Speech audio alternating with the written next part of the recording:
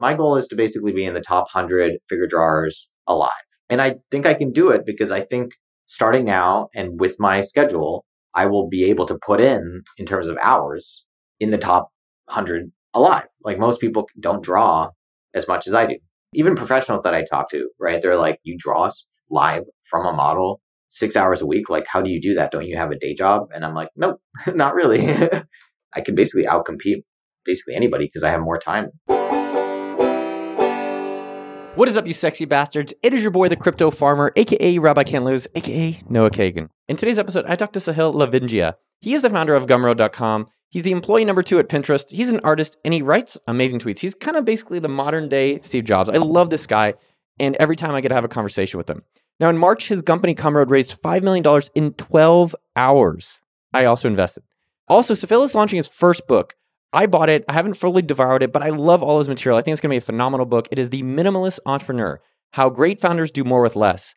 In our conversation today, he talks about how he only works a few hours a week and has an amazing life. It's really, really exciting, and he shares exactly how he does it in The Minimalist Entrepreneur. I recommend you check it out. Now, if you've ever want to learn how to stop doing things that drain your energy and run a company that doesn't require meetings, you are going to love this episode. His conversation with him has stuck with me over the past week since I've talked with him. Now, here's 3 things you're going to learn. Number 1, the value of observation and visualization. 2, investing money versus spending money. And 3, how to create the life you want to live and not the life you should live. Damn, this is a good conversation. Enjoy this plus a bunch more ear nuggets along the way. Before we dive into the show, AppSumo is giving away $1 million. That's like 1,000 tacos with gold on them. If you have an ebook, if you're a creator, if it's software, if you have any digital product that help other entrepreneurs and small business owners, you should be a part of this. Go to appsumo.com/BFF and submit your product today. We're only giving out $1 million, so once it's gone, it's gone. And I'm going to be asking you for some money. So appsumo.com/BFF. Go submit, get your business off the ground, or if it's already off the ground, get it growing. Also, a special pre-show shout out to listener Spartan2712. It said, great podcast. I've been listening to Noah's podcast for some time now. It has been a really great tool that I've used personally with my own business. He's very practical and funny. I highly recommend it. Noah's legit. Damn, that was nice, man. That made my afternoon. I appreciate you and every other one of you gorgeous listeners. If you want a shout out in a future episode, leave a review anywhere online. I check every single one of them. Have you been in like back-to-back meetings, or what's your day been like? I just got back from a figure drawing session for 3 hours. So I was basically just been drawing a naked woman for the last 3 hours, which is awesome. That's like my favorite thing to do every week, actually. Each week, that's like the thing you love? Yeah, it's the thing I love more than anything else. It's the thing the reason I love it is because it's like impossible to think about anything else when you're drawing. Like you're kind of locked into this very, very, very hard thing. Even though it feels simple, it's very difficult. Yeah, it's a lot of fun. What's it like? There's like some nude model in front of you, and then basically there's different kinds of poses, like as short as 30 seconds, as long as 3 hours. And you basically just draw. You try to kind of copy what's in front of you as fast as possible, and as accurately as possible. And I guess, as kind of visually interesting. It's really fun. You're not really encouraged to use your phone or anything like that. You kind of have to, your brain is 99.9% occupied with just like trying to measure angles and lengths and distances, for like 30 minutes, straight. So it's exhausting. It's like a workout, basically. So that's why I like doing it. It gets me out of the house. And drawing is also like, I know that if I go, I'll get better. It's kind of like going to the gym in that way, or going running. Like you just have to show up, and then you'll probably improve over time. Like business startups, like it's a little bit more of a up and down roller coaster. It's not all up to you and how good you are at the skill and how many hours you put in necessarily. Versus drawing, it's kind of like mileage based, much more than any other skill that I've tried. That's interesting. Thank you. Yeah, I mean, part of the minimalist entrepreneur is like, if you don't spend all your time running your business, then you can go do all these other random things that you may want to do, And for me, that's, figure drawing. I do 6 hours a week. So 3 hours on Wednesdays and 3 hours on Thursdays is kind of my goal. That's like sometimes I'll only go to one, but that's kind of my goal. What's it like to see someone naked? Honestly, it's totally normal. Like maybe the first time or so, it's kind of weird, but at this point I've seen, tons and tons and tons of people naked, and it's very sort of, I don't know what the right word is, asexual or desexualized or something like that, right? Where it's just, And honestly, you're too busy like trying to draw the thing, like the stuff in front of you, that you're not really paying attention to like what, the goal is that if you get good at drawing, like you don't even see the thing that's in front of you, as in like you don't recognize the symbol in a sense. You're just seeing the flat shapes and trying to copy down the flat shapes. And so, if the better you are, the like less that you even are thinking about the fact that, oh, there's a human being in front of you. You're thinking about like anatomy, bone structure, proportion, value, gesture, like these 5 to 6 different things. You don't have time to think about, oh, there's like a naked person like in front of me. The other thing is like, it's just people. Like one thing I love about figure drawing is that like it really helps with kind of like body image issues in my view, because you realize that like every person is so visually interesting. Like it doesn't matter. They could be ripped, they could be fat, they could be somewhere in the middle. Like every single body is like beautiful. Like you can make a good drawing of anybody basically. That was kind of cool to learn, is like, oh wow, like everyone, if you really look at them, it's pretty beautiful. Like the human body is like a pretty incredible creation, like it took a while. So it's kind of fun to be like, to really rock it. And yeah, there's like other things that I like about it. Like I like knowing anatomy. It's cool to be able to basically name most muscles in the body, most visible muscles in the body, at least the ones that aren't in my feet and hands. Like I know most of their names and how they connect to each other. And it's not easy. I'm definitely can improve. Most people know their triceps and biceps and quads and hamstrings and stuff like that, right? But knowing about like your soleus and like basically your 2 calf muscles and your back, you have your teres major and teres minor over here, and your lats and your traps. And I don't know, it's kind of fun to just know who you are, like this is you, right? Like you have these things, you may as well know what they are, right? Like what are you capable of, and like what are your limits? Like, well, a lot of that comes down to your anatomy. So anyway, it's kind of random, but it's fun. Well, I think it's interesting. I guess the 2 questions I'm curious is, one, would you pose naked to let people draw you? Not yet. Maybe in like 6 months, drop 5 to 10 pounds. Then I think I'll be comfortable doing it. But that is something I would like to do at some point. Like I think it would be incredibly freeing to do it. It's kind of like going on Fear Factor, or something like that. I mean, I've talked to models and they're like, yeah, it's really, the first couple times you're super self-conscious and it's like all these people are just like straight up like staring at you, right? Not just like looking at you, but like you are the subject of attention. But then, yeah, people say it's great after like 3 or 4 times, like you kind of get used to it and you don't really think about it anymore. So yeah, I would love to do it at some point. I'm afraid of being naked in front of other friends. So like I play squash on Thursdays. So lately I try to get naked in front of my friend Joe. And it's just like a little straight. Like in that locker room. Yeah. I'm like, Joe, look at my dick. I don't know. It's just kind of like accepting yourself. And like, as you get older, you do care less. You're like, this is it.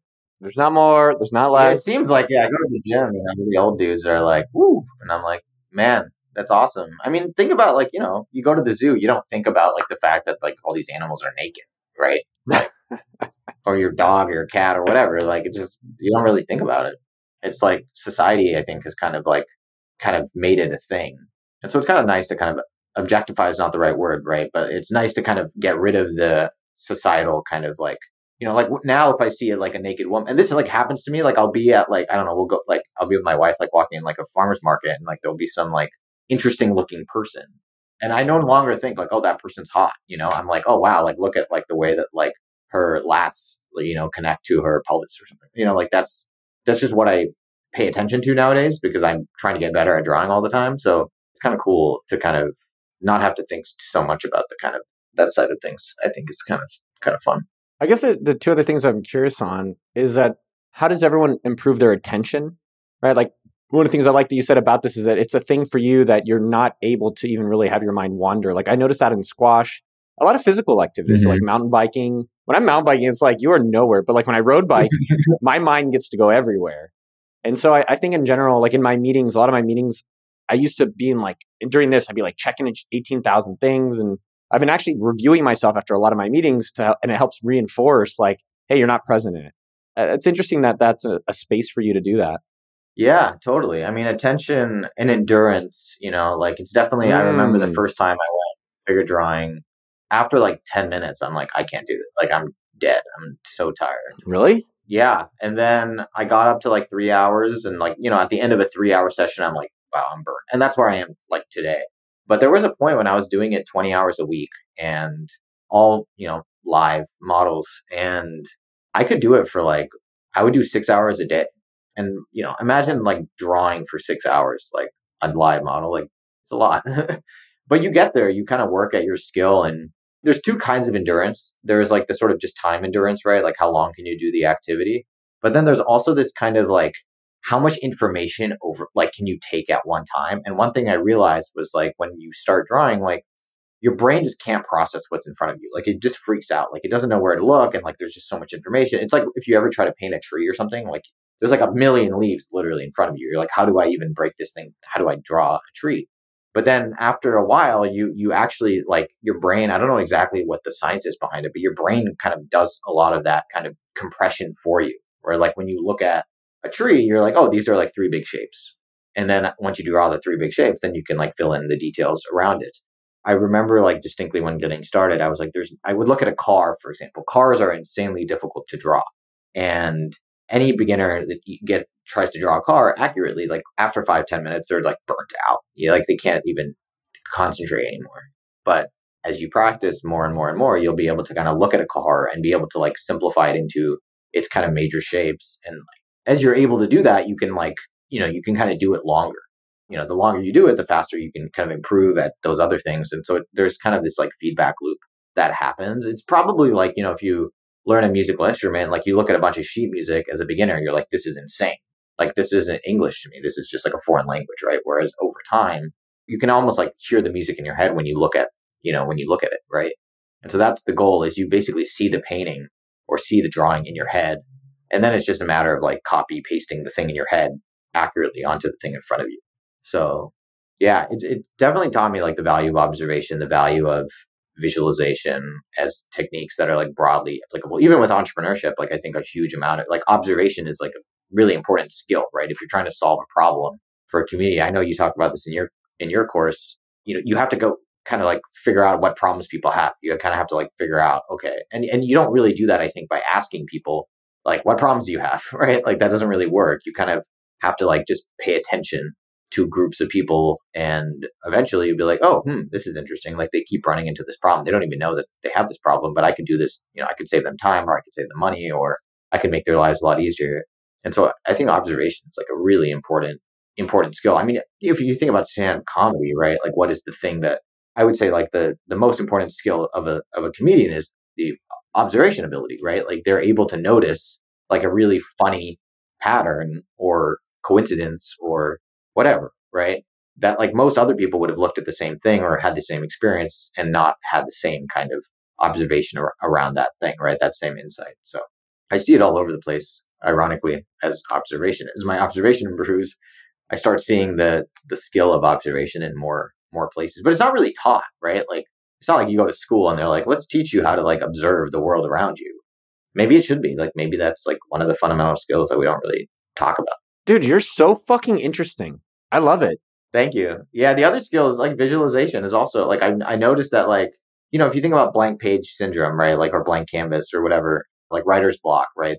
What I've found in my own personal experience is that when you have writer's block, you're unable to visualize like what's next, right? Like you have to write a blog post, but you have an inability to visualize what's next. But as you write more and more and more, you're able to do that, right? You're able to kind of like type a sentence and then visualize basically like, oh, cool, I know where this is going now. I think it takes just doing it. Like you can't read a book on observation or visualization, right? You have to just do it. I really believe that it's a muscle, actually. Like it is exercise. It is a muscle. You don't work out your muscles by reading books about working out your muscles, right? That doesn't really work. You don't get good at soccer by like watching people play soccer or squash, right? You have to do it because it's a full body exercise. I really believe that like drawing, painting, writing are effectively full body exercises in that way where like you can't intellectually get good at it. You literally just have to train your body end to end, to kind of learn the skill. There's no real shortcuts in that way. Like you can't get stronger faster than your body central nervous system wants you to, at least for now. Maybe there's like some biohacks or something, but yeah, I can talk about this stuff forever. Yeah, then just keep going. I did have some questions about it. I was curious, how do you not care about money? I loaded the question intentionally. I just had this feeling like you don't give a fuck about money, but that's me projecting, maybe not projecting, but just assuming. Yeah, I mean, I do like money. If there's like $1 million that someone wants to give me, I'm not going to say no. But like, I don't think about money in the sense that like there's no future in which I'm spending money. There's nothing I want to buy, right? Like everything I want to buy, I have basically. If someone gave me $1 million, like I would probably invest it, I guess. Honestly, I'd probably buy a CryptoPunk or something, Maybe that's like the one thing that I would buy right now if I did have like a windfall would be, an NFT, like kind of get into that a little bit more. But again, it's kind of like an investment. It's not really, it's like, I like investing money. I don't like spending money, And I also hate things. To spend a lot of money, you have to like buy physical things like houses and cars and paintings and other things. And then it just, I don't know, just kind of sucks. Like every time you move, you have to like bring all this crap with you over time. Like I just don't really like that. I think it's a personality thing. There's certain people that, they have plants all over their house, right? And they just love plants all over their house. And like, I've never been a plant person. I've never owned a plant, So I never even thought that you could own plants. Like, it's like, this is a thing that people do is you just like have plants in your house. Like that's weird. Like I didn't have plants growing up as a kid, I mean, money is interesting and I do like it, but the thing that money gets you is the ability to kind of just say no to stuff. Like I think I have enough money where I don't really need to do anything anymore, which isn't that much money. I live pretty cheaply. I think my monthly expenditure is around $4,000 a month all in. And around two of that is a mortgage. And then really honestly, the rest of it is like eating out is probably what I spend the majority of my kind of disposable income on in terms of like fun stuff. And yeah, once you have that, then it's kind of like, I don't need, as long as you can say no to stuff, you don't have to say yes to, meet people you don't want to meet or like take jobs you don't want to take or whatever. Then like money, I think has much less purpose in your life. And then it just becomes about like, I think anytime you have money, it's just like, who can spend this better than you can, right? And then you just effectively, you become an investor, right? This is kind of what happens to a lot of our kind of peer group. They make a lot of money and then it's like, okay, who can I give this money to? The funny thing is they're trying to get rid of their money as fast as possible. And because of the kind of tech cycles that we're in now, it just comes back to you and you have even more and you're like, great, now I have even more money. Like, what do I do? Who wants it? Obviously no complaints about that, but it does seem to be kind of happening quite a lot. So, but yeah, my relationship with money is interesting. I'm still trying to figure out exactly like what my relationship with money is and should be. And even like why do stuff for money at all?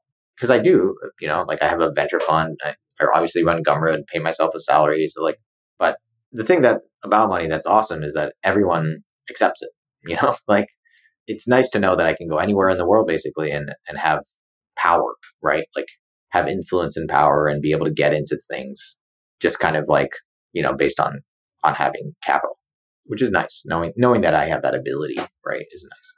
But for example, like we bought a cat. Can you say that? I bought a cat. That sounds weird. I'm team anti-cat for the record. We have a huge drama at our company now because I'm like, I like dogs, but I was like, yo, who likes cats? And then it turns out we have a lot of people that like cats at our company. I was not a cat person at all, and we got this cat, and it's amazing. It's like a drug, basically. It's like a dopamine hit whenever you want one. Similar to a dog, probably not as crazy, but it was $50, or something like that. And this thing's going to be what, like 15, 20 years old before it dies. And it's like, what a deal. Like $50 for like a dopamine stress ball whenever you want it for 15 years. Like what? That's amazing. So yeah, I just think that obviously people are talking about like the cost of education, the cost of healthcare, like all these things are going up in price, but a lot of things are like almost like they're getting cheaper and cheaper and cheaper. Right. And so money is also kind of doing this weird thing where like in some aspects, you need actually a lot less of it than you used to. And then maybe in some other ones like education or healthcare or some of these, but it seems like, pretty minimal things. And obviously like, I don't need a ton of healthcare right now. I don't need a ton of traditional education right now. So like, I don't have any of those costs, which is, obviously that will change. I'll have kids and that will change quite a bit, but it's always funny. Like people say like, it's like impossible to own a home in America and like, it's getting so crazy. And it's like total BS, honestly. The average home value in the US is like $250,000. Like if you get rid of San Francisco, LA, New York, and Chicago, like I bought a house last year. It was $320,000. It's like a 3-bedroom. Are you Oregon? Yeah, in Oregon, Portland, Oregon. Metropolitan area, like 30, 40 minutes away from the airport, like 3 bedrooms, garage. Like I could die in this house. Like I don't need anything more than 3 bedrooms. I mean, we honestly don't even use one of the bedrooms. It's just a guest room that's empty. It's for the cat. But yeah, it's like, I don't know. I'm like, and the mortgage was like 1,900 or something like that. Plus like the interest rate on it is like 2 point something percent. So it's almost nothing. And it's like, I don't know, what is everyone complaining about? Do people not have like $1,900 to, like, when people say like, I can't live in SF's too expensive.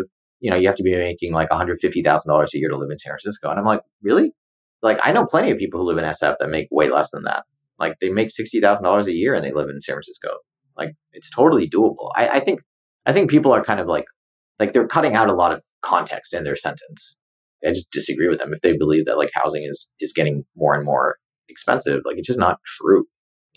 If they say, buying a house in SF is getting more expensive, then yes, fair enough. But like why would you do that? Like why be in SF? Like why is it that important to you? Yeah. Well, I think 2 things that you highlight are really great is the cost or spend to entertainment ratio, right? Like we'll spend some things like without thought and we're like, oh yeah, whatever. And then you have a cat for $50 plus food and maintenance and all that stuff. But like you're getting like an insane deal on that. Yeah. And then on these, I think we're not consistent with our rationality and how we evaluate these enjoyment of purchases. Totally. Yeah. I mean, like you think about a movie is like 10, 15, $20 or something now for like an hour and a half, 2 hours, which is, most people, that's a great deal for them. Right. But a book is like $10 and it's like 20 hours of entertainment, quote unquote. Right. And like a video game is like $60, but that's like 300 hours potentially, like the hourly cost of, like being entertained or whatever, like you can find things that are insanely affordable. But I guess you have to want those things. Like there's certain people who just like, for example, if your favorite thing in the world to do is play golf or something, right? Then like, like for example, with me, like it would be oil painting. Like if you really want to get into it, like I love drawing and I primarily draw and it's almost free. You basically buy a sheet of effectively recycled newspaper called newsprint. It costs around $5 for 100 pages. So it's like 20 cents a page or whatever the math is on that, like almost free. And charcoal, which literally charcoal is just burnt wood, right?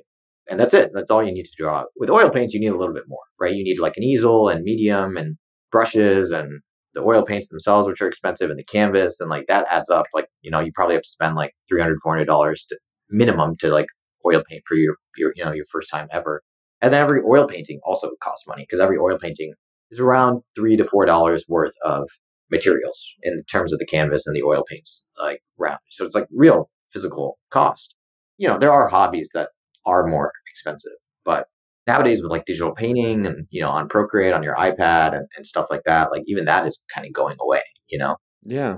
When you buy a laptop, I mean, think about like you buy a laptop for like, I don't know what a MacBook Pro costs today, like $1,500 or $1,200. Like that thing literally is priceless, right? Like if it was $1 million to buy a laptop and that was the only option it was $1 million. Like, sorry, like guess what? Like I would be 100% focused right now on having $1 million to buy a laptop. And so the fact that it's 1,000, it's like, wow, this is so much cheaper than what I believe it's worth, right? Like it's such a good deal. It's 1,000th of the price of what I would pay for it. And so I think people don't really have that perspective. They're like, oh, things are getting so expensive. And I'm like, for example, you go to a fine dining restaurant. Personally, I would pay hundreds of dollars per plate. I just would because it's one of the most important things. Like I would never give up going to a restaurant and eating out with friends. Like if a ribeye steak was all of a sudden $670 instead of $67, like I would still do it. I'm not going to not do it.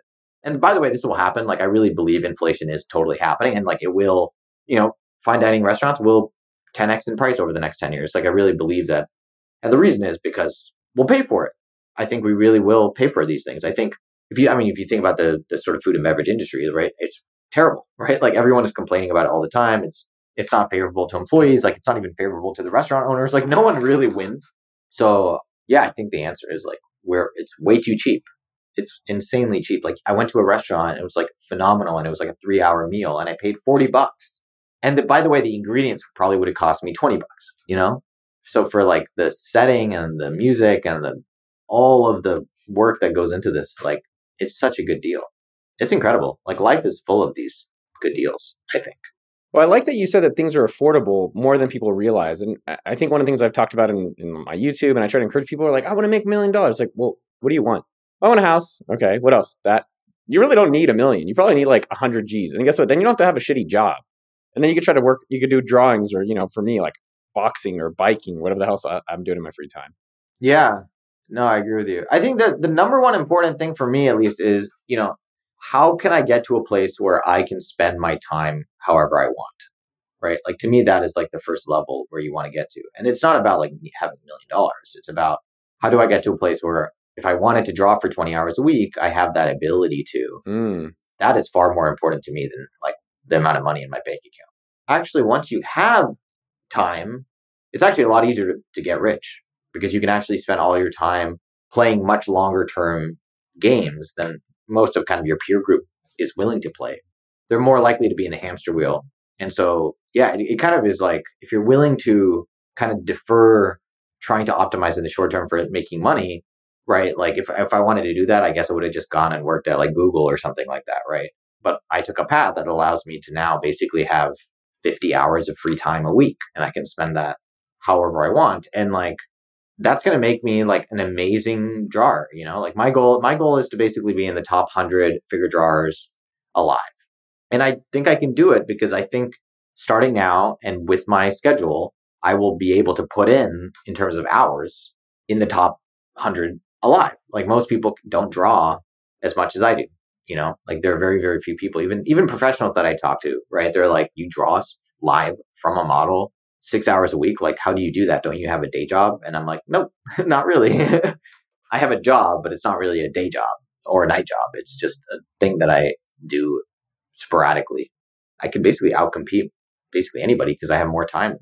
Like, for example, like in the last year, Gumroad got to like 12 million ARR. I have a rolling fund with AngelList that, that I'm investing in startups, $12 million a year. And I wrote a book for Penguin. Nice, dude. People are like, how the hell did you do all those things? And it's like, well, I really optimized my life so that I'm not stuck in meetings all day. It turns out when you don't have 20 hours of meetings all day, all week, like 20 hours is a long time. Like 20 hours is plenty of time to build a business or write a book. I don't think people realize like 20 hours a week is like a stupid amount of time. Think about any hobby. Almost nobody does any hobby 20 hours a week, right? So if you can figure out how to make 20 hours a week for yourself, then you can be in the top 0.1% of any activity. If you can run 20 hours a week, you will be in the top 0.1% of runners, right? You can become a professional, but you can compete if you're able to run 20 hours a week. If you can paint 20 hours a week, you will be a master painter in 10 years. But yeah, getting to a place where you can do that is much, like, even when I talk to painter friends of mine, and they're kind of jealous because when I paint in a way to make my painting skills improve, right? Like, all I'm trying to do is improve at painting or drawing. That's my goal. So like, I'm just fully optimized for just getting better, versus they are optimized for paying their bills with painting. And when you do that, you actually don't get better, because what do? You do the thing that everyone knows you're already good at, right? But actually, to get better, you should do things you're not good at. And this is why I hate jobs. Like, I think jobs are a terrible way to get better at skills, because actually you kind of just hit your local maxima. And then it's like, oh, you're really good at like designing iPhone apps. Like, cool. You're going to do that for the next 50 years of your life. And it's like, it's not that interesting. If you want to be a really good designer, I think you have to kind of like do print and then do websites and do iOS. But like, which company is going to allow you to do that? Like, I can't think of one.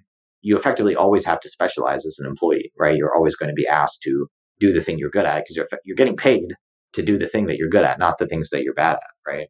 The only way to solve it is, I think, to like, be your own boss effectively. Like, figure out some way to be financially independent so no one can tell you what to do, and then you can spend your time at whatever skill you want to get good at. That's my North Star. Like, I want to be an amazing writer. I want to be an amazing painter. I want to be an amazing drawer. Those are my goals. Which maybe is why money doesn't really factor in, because those things don't really require like a lot of money, Oh, so I want to take a step back. One, super fucking fascinating. Two things around your schedule. Can you walk me through your schedule? Yeah, I mean, it's different every day. Like, walk me through like today and then this week for you, like in detail. Yeah, sure. Let me actually open up my calendar so I can literally tell you. So today was interesting. So I tweeted out 2 days ago, I think, that I live in Portland now. which I actually moved here a year and a half ago, right before the pandemic, but I pretended that I didn't so I could actually meet up with people now. But I had a couple coffees. So people just DM me on Twitter. So I drove to this bagel shop and had coffee 8:45 in the morning with one person, and then 9:30 with another person. Then I had a phone call, 30-minute phone call with someone who looking for advice on the creator economy. And then it was 11:30, I think, at that point. And then I drove to Figure Drawing, and then Figure Drawing from 12:30 to 3:30, and then I drove 30 minutes home for this podcast. And I'll do this until 5 or so, and then I'll go pick up my wife from work, and then we'll go grocery shopping and cook dinner, and then laze around, play Rocket League probably. Dude, Rocket League is amazing. And then tomorrow is different. Tomorrow I'll probably go for a run or go to the gym, and then I have a podcast interview at 9:30. Then I have 3 phone calls from 11 to 12:30, and then I have Figure Drawing again from 1 to 4. And then I'm going to go pick up dinner and then come home and again, play Rocket League. I got to get in my Rocket League, but honestly, it's like pretty empty on it. Like it's like Figure Drawing, for 3 hours on Wednesdays, 3 hours on Thursdays, and then going to the gym 3 or 4 times a week in the mornings, dropping my wife off at work at 8 in the morning and picking her up at 5. That's my structure. And within that, I can kind of do whatever I want. That gives me my framing of like, okay, I have until 4:45 to be productive and stare at a computer and focus and get my work done. Like whatever that may be. That might be like, trying to like do podcast interviews or like promote my book or like send emails or respond to stuff. I think the big thing that isn't in my calendar is meetings, like Gumroad internal meetings. Like there are no Gumroad internal meetings. And that is really, I think, like the superpower, because there's that funny image I saw that was like, if you have one scheduled call in your day is ruined, right? Like you can't stop thinking about it before it happens and you're stressed out after it happens or whatever, even though the call might be 15 minutes. And so getting rid of scheduled meetings, like Gumroad scheduled meetings, like it's great because you can wake up and you can just work without having to think like, oh, I have like a call coming up in 2 hours, right? It's a lot easier to get into flow state, I think, when you don't have meetings like sort of appearing throughout the day. Tell me more about that. So does no one meet at Gumroad? How do you communicate? Yeah, so basically we communicate entirely in writing over Slack, Notion, and GitHub are our 3 communication tools. GitHub is kind of like the daily stuff. Slack is kind of like the hourly stuff. And then Notion is kind of like the weekly stuff. It's kind of like the simple framing around it. And, every once in a while there's like Loom videos and things like that. But yeah, basically no meetings. Maybe they happen, like people are welcome to meet. I'm not going to fire anyone for like secretly meeting with somebody else.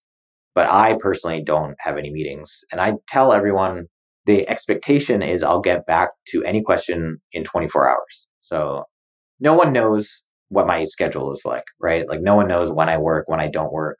I don't know when anyone else works. Like I don't pay attention to that. It just doesn't matter. Like I don't care. I actually don't even care how much you work or how little you work, right? Like we pay every single person in the company hourly. So, if you work less, great. You'll get paid less. If you work more, you'll get paid more. So it's very freeing in that way where you're not thinking about, oh man, it's like December and like half the company is taking 3 weeks off. And, I remember those feelings that, when Gumroad was kind of in more of a life or death situation. Now Gumroad's profitable and, we run the company in this really kind of different way. And it's awesome. Yeah. Like I don't have to give my calendar up to anybody else. I can fill it with the things that I want to fill it with. And it makes it so much easier. Like, it's so funny. Like my book comes out in 13 days, October 26th. And I was talking to someone about it and she's like, yeah, you should really do podcast stuff. Like, I don't know if you have time, honestly. Like you seem really busy with all this stuff going on. And I was like, I have so much free time. People don't believe me. Like I wrote a book, I have a rolling fund, I run a company, and I tweet, I guess, like if that counts. And like, I have so much free time. And that's free time between like 9 to 5. I have free time. I have, 2 to 3 hours minimum of free time every day. But then if you think about like 5 p.m. to, when I sleep at like 11, that's like another potential 6 hours per day of time that I could do stuff with.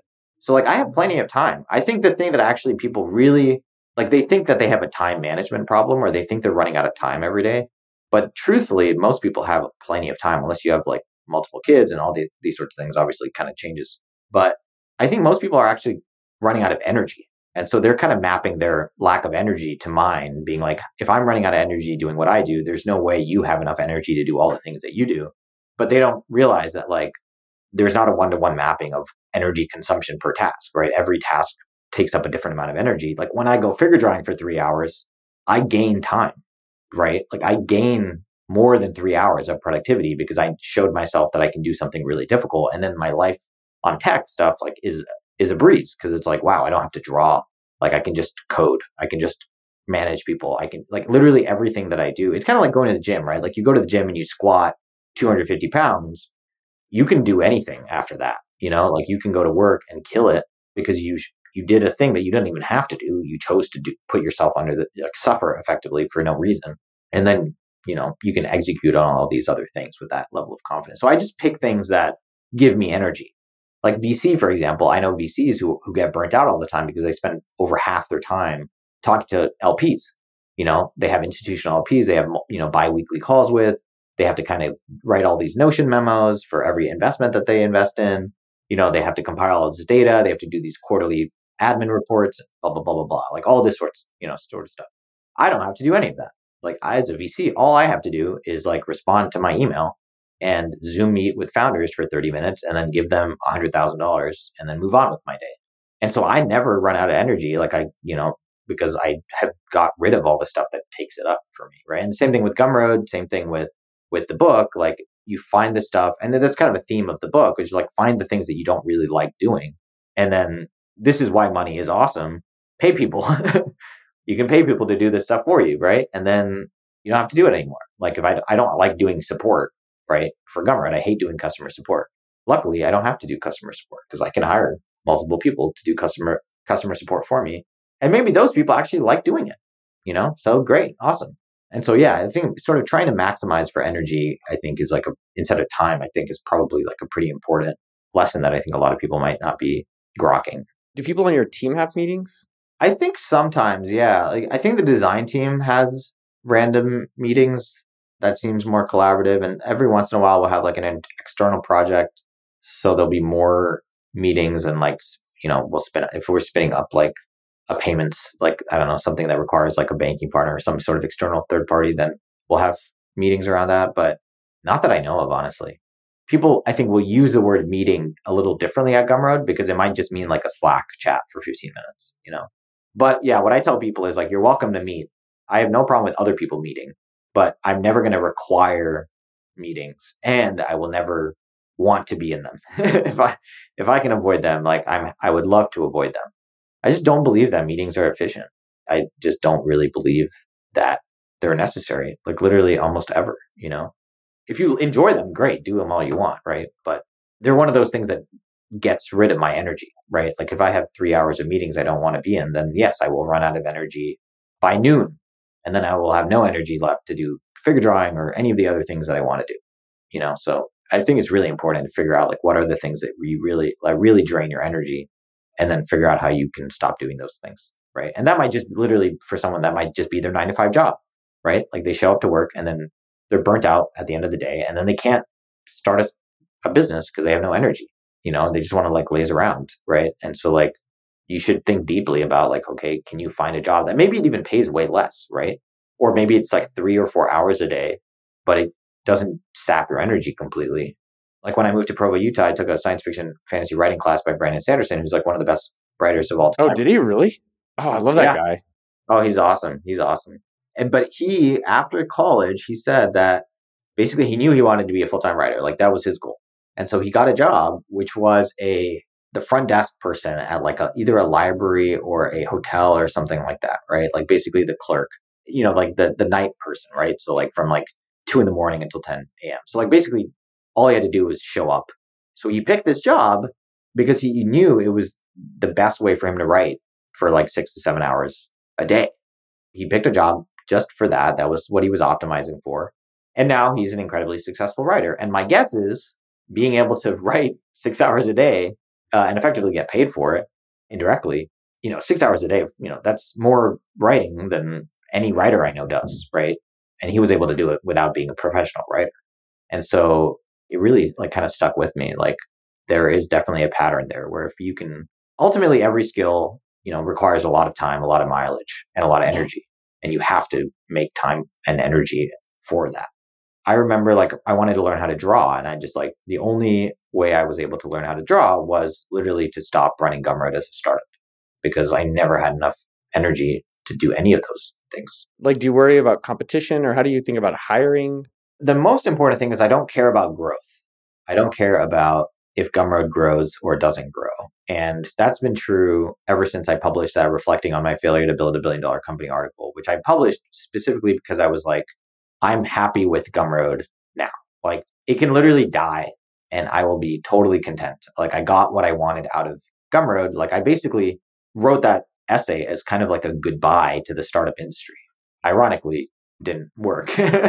But it was really like I had this journey and I spent 8 years and I learned a bunch of stuff. And here's my kind of like lessons. And like now I'm going to go be a writer and a painter, literally. Like when I hit publish on that thing, I was basically writing and painting all the time and I was not doing any startup stuff. And then that actually kind of started this whole kind of wave of startup stuff for me again, which is kind of interesting, I guess.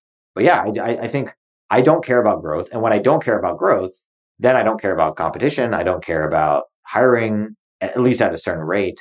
I can just optimize for like what's the fastest, most scalable way for me to do these sorts of things. Like for hiring, all I do is I tweet and then a bunch of people apply and we all hire a couple of them. And it is what it is. Like we'll either hire 3 amazing people or 15 amazing people, just how many people apply that are amazing. As long as the company is profitable, right? Like as long as the company is not going to die completely, then it doesn't matter to me, right? There's basically 2 things that I optimize for. And I talk about this kind of in the book. Like, one, profitability, because if you're profitable, then, you can kind of do whatever you want. It's kind of like oxygen in that way. And then the other thing is a better product. Like I just want to improve the product.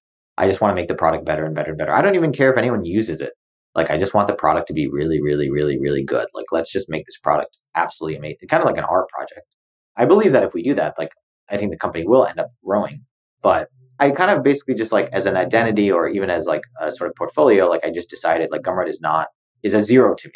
Like I can diversify and I can like do all these other things because Gumroad basically has no power over me anymore. And that's pretty powerful. And I'm sure I don't run it as efficiently as I could. I'm sure I could grow it faster, but I choose not to. And, for example, even when I raise money in a very different way. I raised a $5 million crowdfunding round from 7,300 people because I wanted to run Gumroad in this different way. And I knew that VCs would not be cool with me doing it this way. But I would like some money so I can hire some more people so that the product can improve faster. And cool, boom, there's a way to do this now, crowdfunding, which effectively means I can write an email, do a 1-hour Zoom meeting, upload it to YouTube, and then raise $5 million from 7,331 people in 12 hours, And like, I spent 2 hours raising $5 million. Like, very few people can do that. Even the hottest startups, spend dozens of hours trying to put together a round, right? Because you have to meet all these people and meet their partners and this and that and like all that kind of stuff. Whereas what I do is I just pick a price that I think is fair, so I don't have to negotiate with anyone. And I say, look, I believe that the company is worth, $100 million, nice round number, take it or leave it. And if you have questions, don't invest, right? Like, I'm not going to answer your questions. You're either a hell yes or a no. And if you're not a hell yes, I don't care. Like, I don't care who invests in Gumroad. It doesn't matter. It really doesn't matter to me. I'm sure it matters a little bit. I'm probably being a little bit too aggressive in my words, but I aspire for it not to matter, I guess, right? Like, my goal is for it not to matter, which sometimes it bites me like in the ass. Like, certainly I'm not the best salesperson. Like, I have LPs who want to join my rolling fund all the time. And, a question they ask is like, how do you filter LPs? Like, what are the qualifications? Like, you have like a, I don't know, like a popular fund. And I literally just tell them like, I don't care. Like, just give me as much or as little money as you want if you want to give it to me, and then I will invest it into a bunch of startups for you. And that's our relationship. Like, I don't, like, why does your job or your background matter to me? All that matters, honestly, is how much money can you give me? Because that's how much money I can go invest in a new startup, right? But I think that rubs a lot of people the wrong way because they think that like, oh, like life is about building relationships with people and this and that. And I'm like, no, I'm an incredibly transactional person. Like, I love meeting people. I love doing all these sorts of things, but I ultimately just love helping people get what they want out of their life. I don't need to like schmooze and small talk and do all these other things, right? So that's the way that I operate, at least.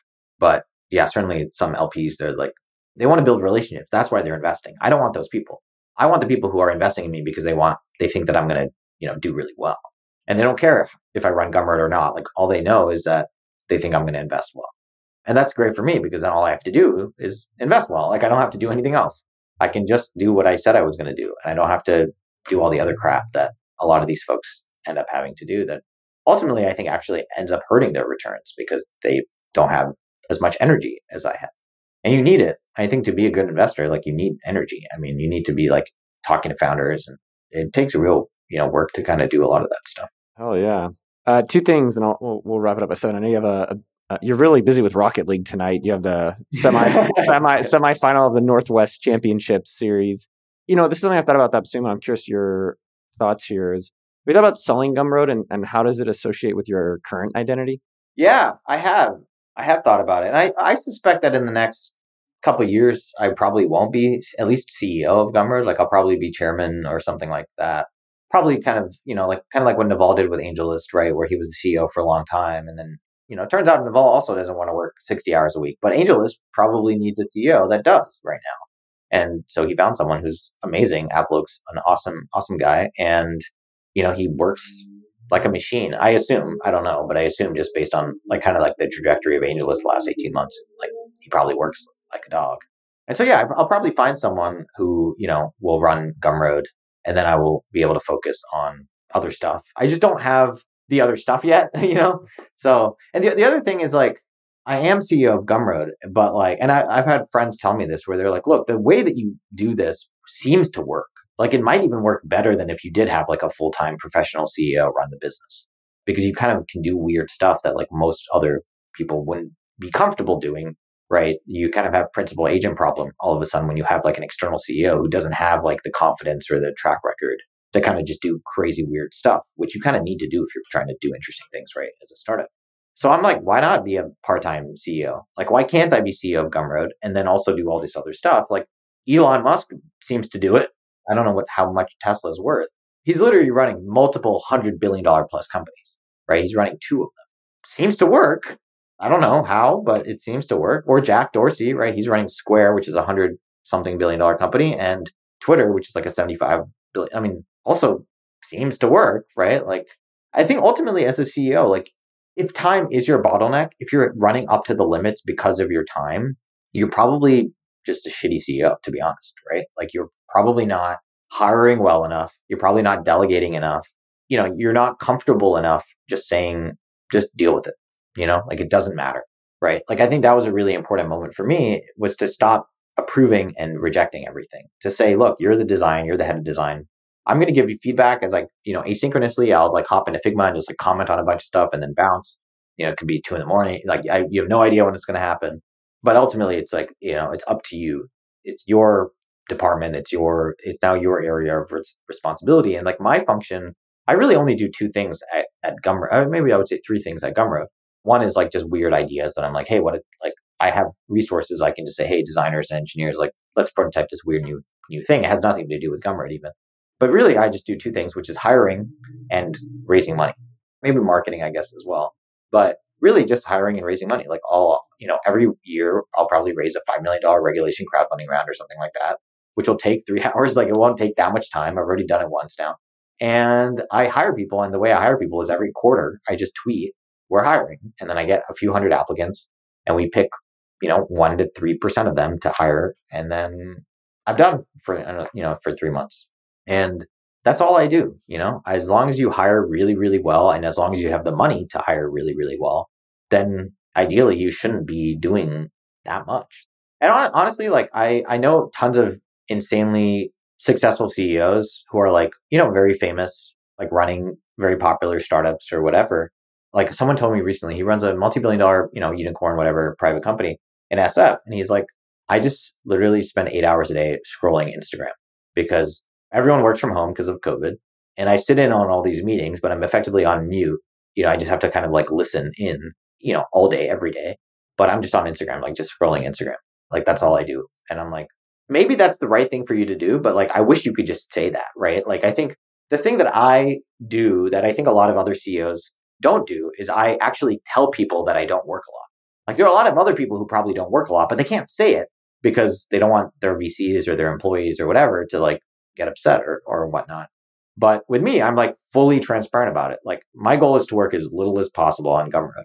And that's just what I communicate to everybody. I communicate it to the employees. I don't even have employees, I guess, all the contractors. I communicate it to the investors in the crowdfunding round. Like, this is how I run Gumroad. So don't invest, don't work at the company, don't sign up for something unless you know exactly what you're signing up for. And that allows me to do all these other things.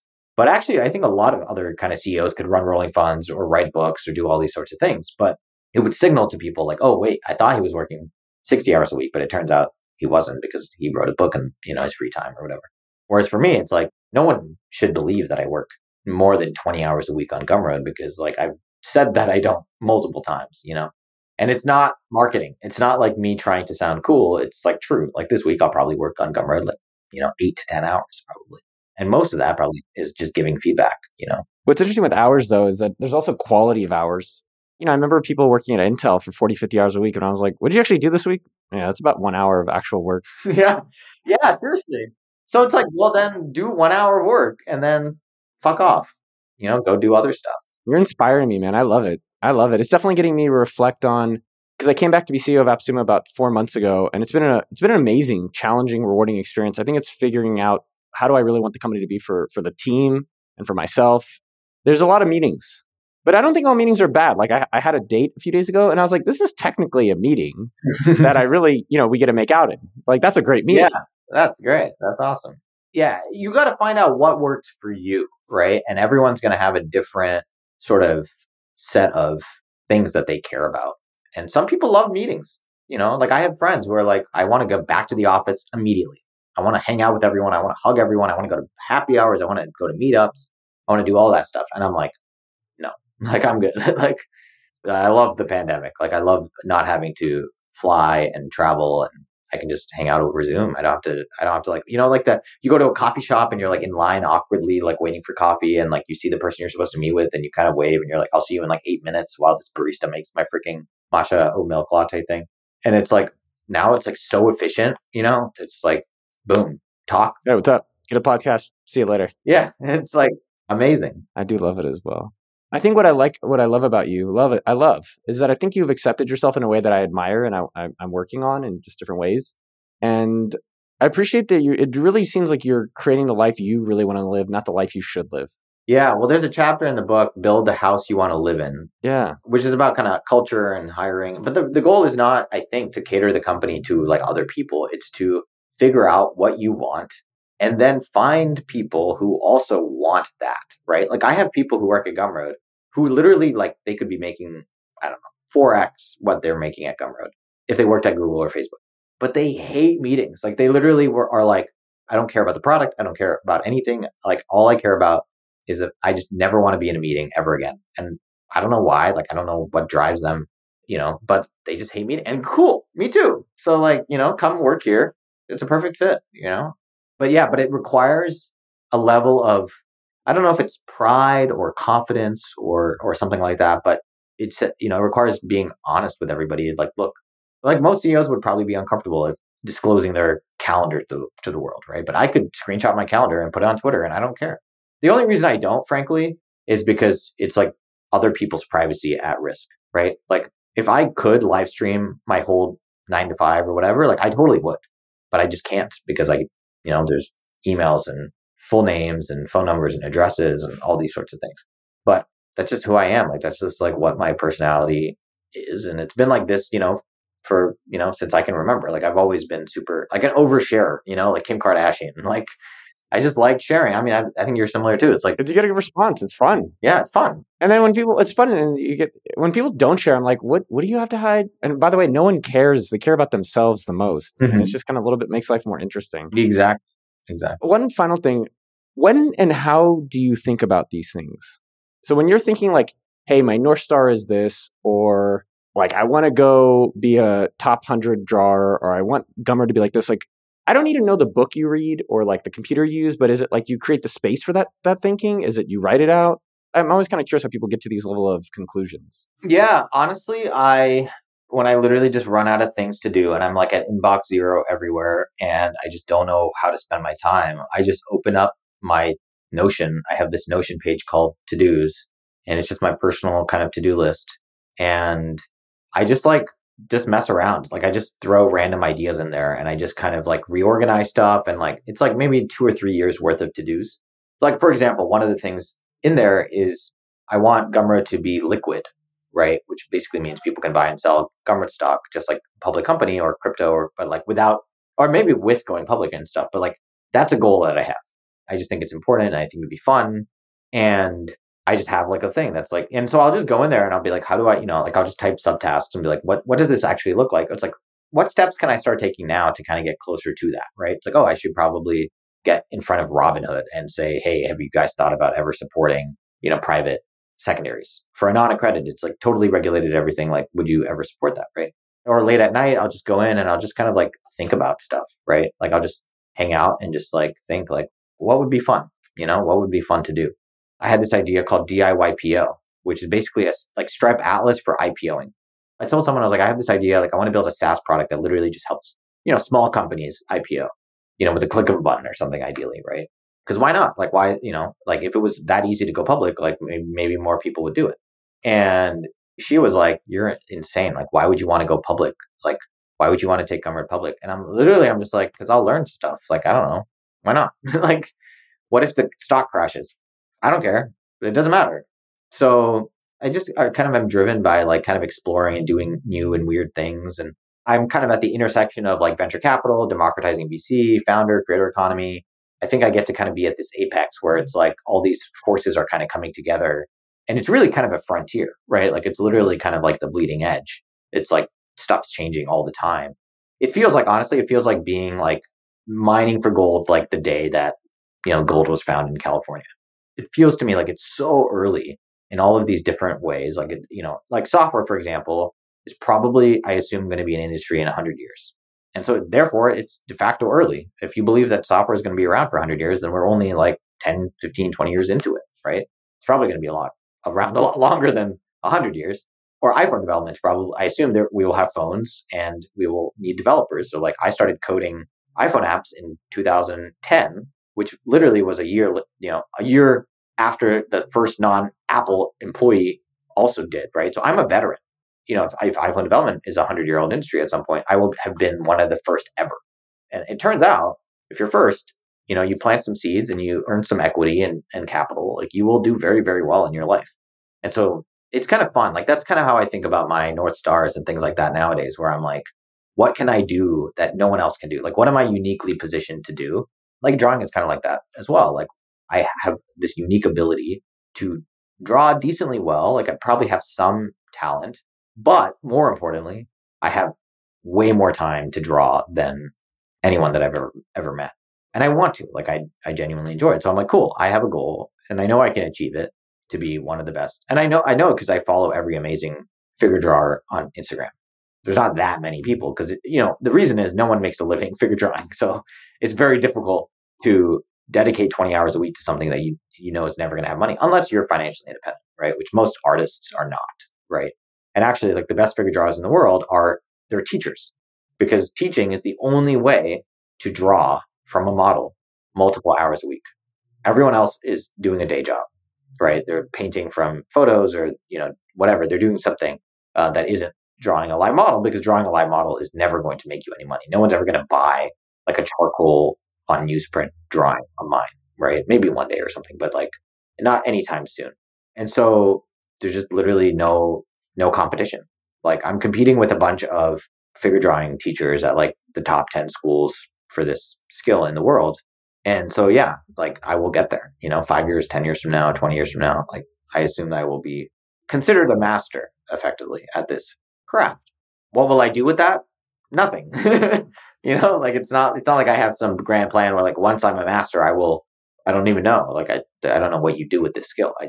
I'm purely doing it for the journey, God damn, I like you, dude. I do need to get going, but can we just do like a monthly podcast? Yeah, we should. I'm totally down to do it. Yeah, I love you. Just fucking riff and I just listen and I'm like, because I took some notes for myself that I don't know, maybe it's helpful for you to hear, maybe not, I don't know. But like I was just like, yeah, I like the question is like, what are the areas that I love doing at AppSumo with maximum energy? And what are areas that like, honestly, I'm just not, you don't need me there. Like I had a meeting today and it was nothing bad, but it was like a meeting of we're supposed to have meetings. Mm-hmm. And I'm like, I just don't like this stuff. And it's not bad, but I think it's also accepting that I don't like it and finding that there are people that do and then be like, you do it. Yeah. Enjoy it. Exactly. Yeah. Like if you love it, awesome. I think that's important. Like I think a lot of people say, if I say I hate meetings, some people will think that I mean meetings are bad. No, I just hate meetings personally. Like it's like venture capital, right? Like it's like do whatever you want. I'm just saying this is the way that I am choosing to live my life. And I'm not trying to convince anybody. I have stopped trying to convince people of anything for years. All I'm doing is sharing my perspective. And yeah, I don't care. Like if you change your mind, cool. Like, awesome. But that's not my goal. My goal is just to share, like for example, like the book, like I wrote this book and I'm done. I did the thing I wanted to do, which is I wrote a book and it seems to have happened. And like, hopefully it does well. Like, it would be cool, certainly, but like, I'm done. I'm satisfied. Like I got what I wanted out of the experience, which maybe Penguin doesn't want to hear, maybe they're like, wait, what? You should be doing like 500 podcasts right now and you should be doing this and you should be like, whatever. And I'm like, do you know who I am? Like you signed the book deal with me. Like, the book, like, have you not read the book? The book is about not launching, not getting obsessed about numbers and trying to hit New York Times bestseller lists. Like it's about playing the long game and building community. And that's my approach. And that's what I'm going to do. And I do think it's going to work because ultimately people can detect if you're being honest, about the way that you operate. And ultimately I think that shows itself after a while. I think it's like everyone's figuring it out. And I think it's just finally getting to a point which is what I like about you and admire, and like being okay and embracing what you figured out about ourselves. And as you get older, we were figuring new things out, but also just being like, this is the stuff that comes along with Noah or Stephanie or Matt or Max, whatever that is. And like, that's me. Yeah. And they can be flaws, they can be strengths, but like just being comfortable with what they are. Like I have tons of flaws, like I'm too contrarian. I have a bias towards just being annoying, like, because I'll just take the opposite side. Like that's just a bias that I have. Again, it goes back to fun. Like I just find it more fun to argue like with the status quo, so I do. But yeah, just be honest with yourself and like, it's nothing bad or good. It is what it is, and that's kind of important. I think too, is like when you get rid of the morality, when you get rid of right or wrong, it is what it is. There are meetings, there's VC, there's this, there's that. It's all fine.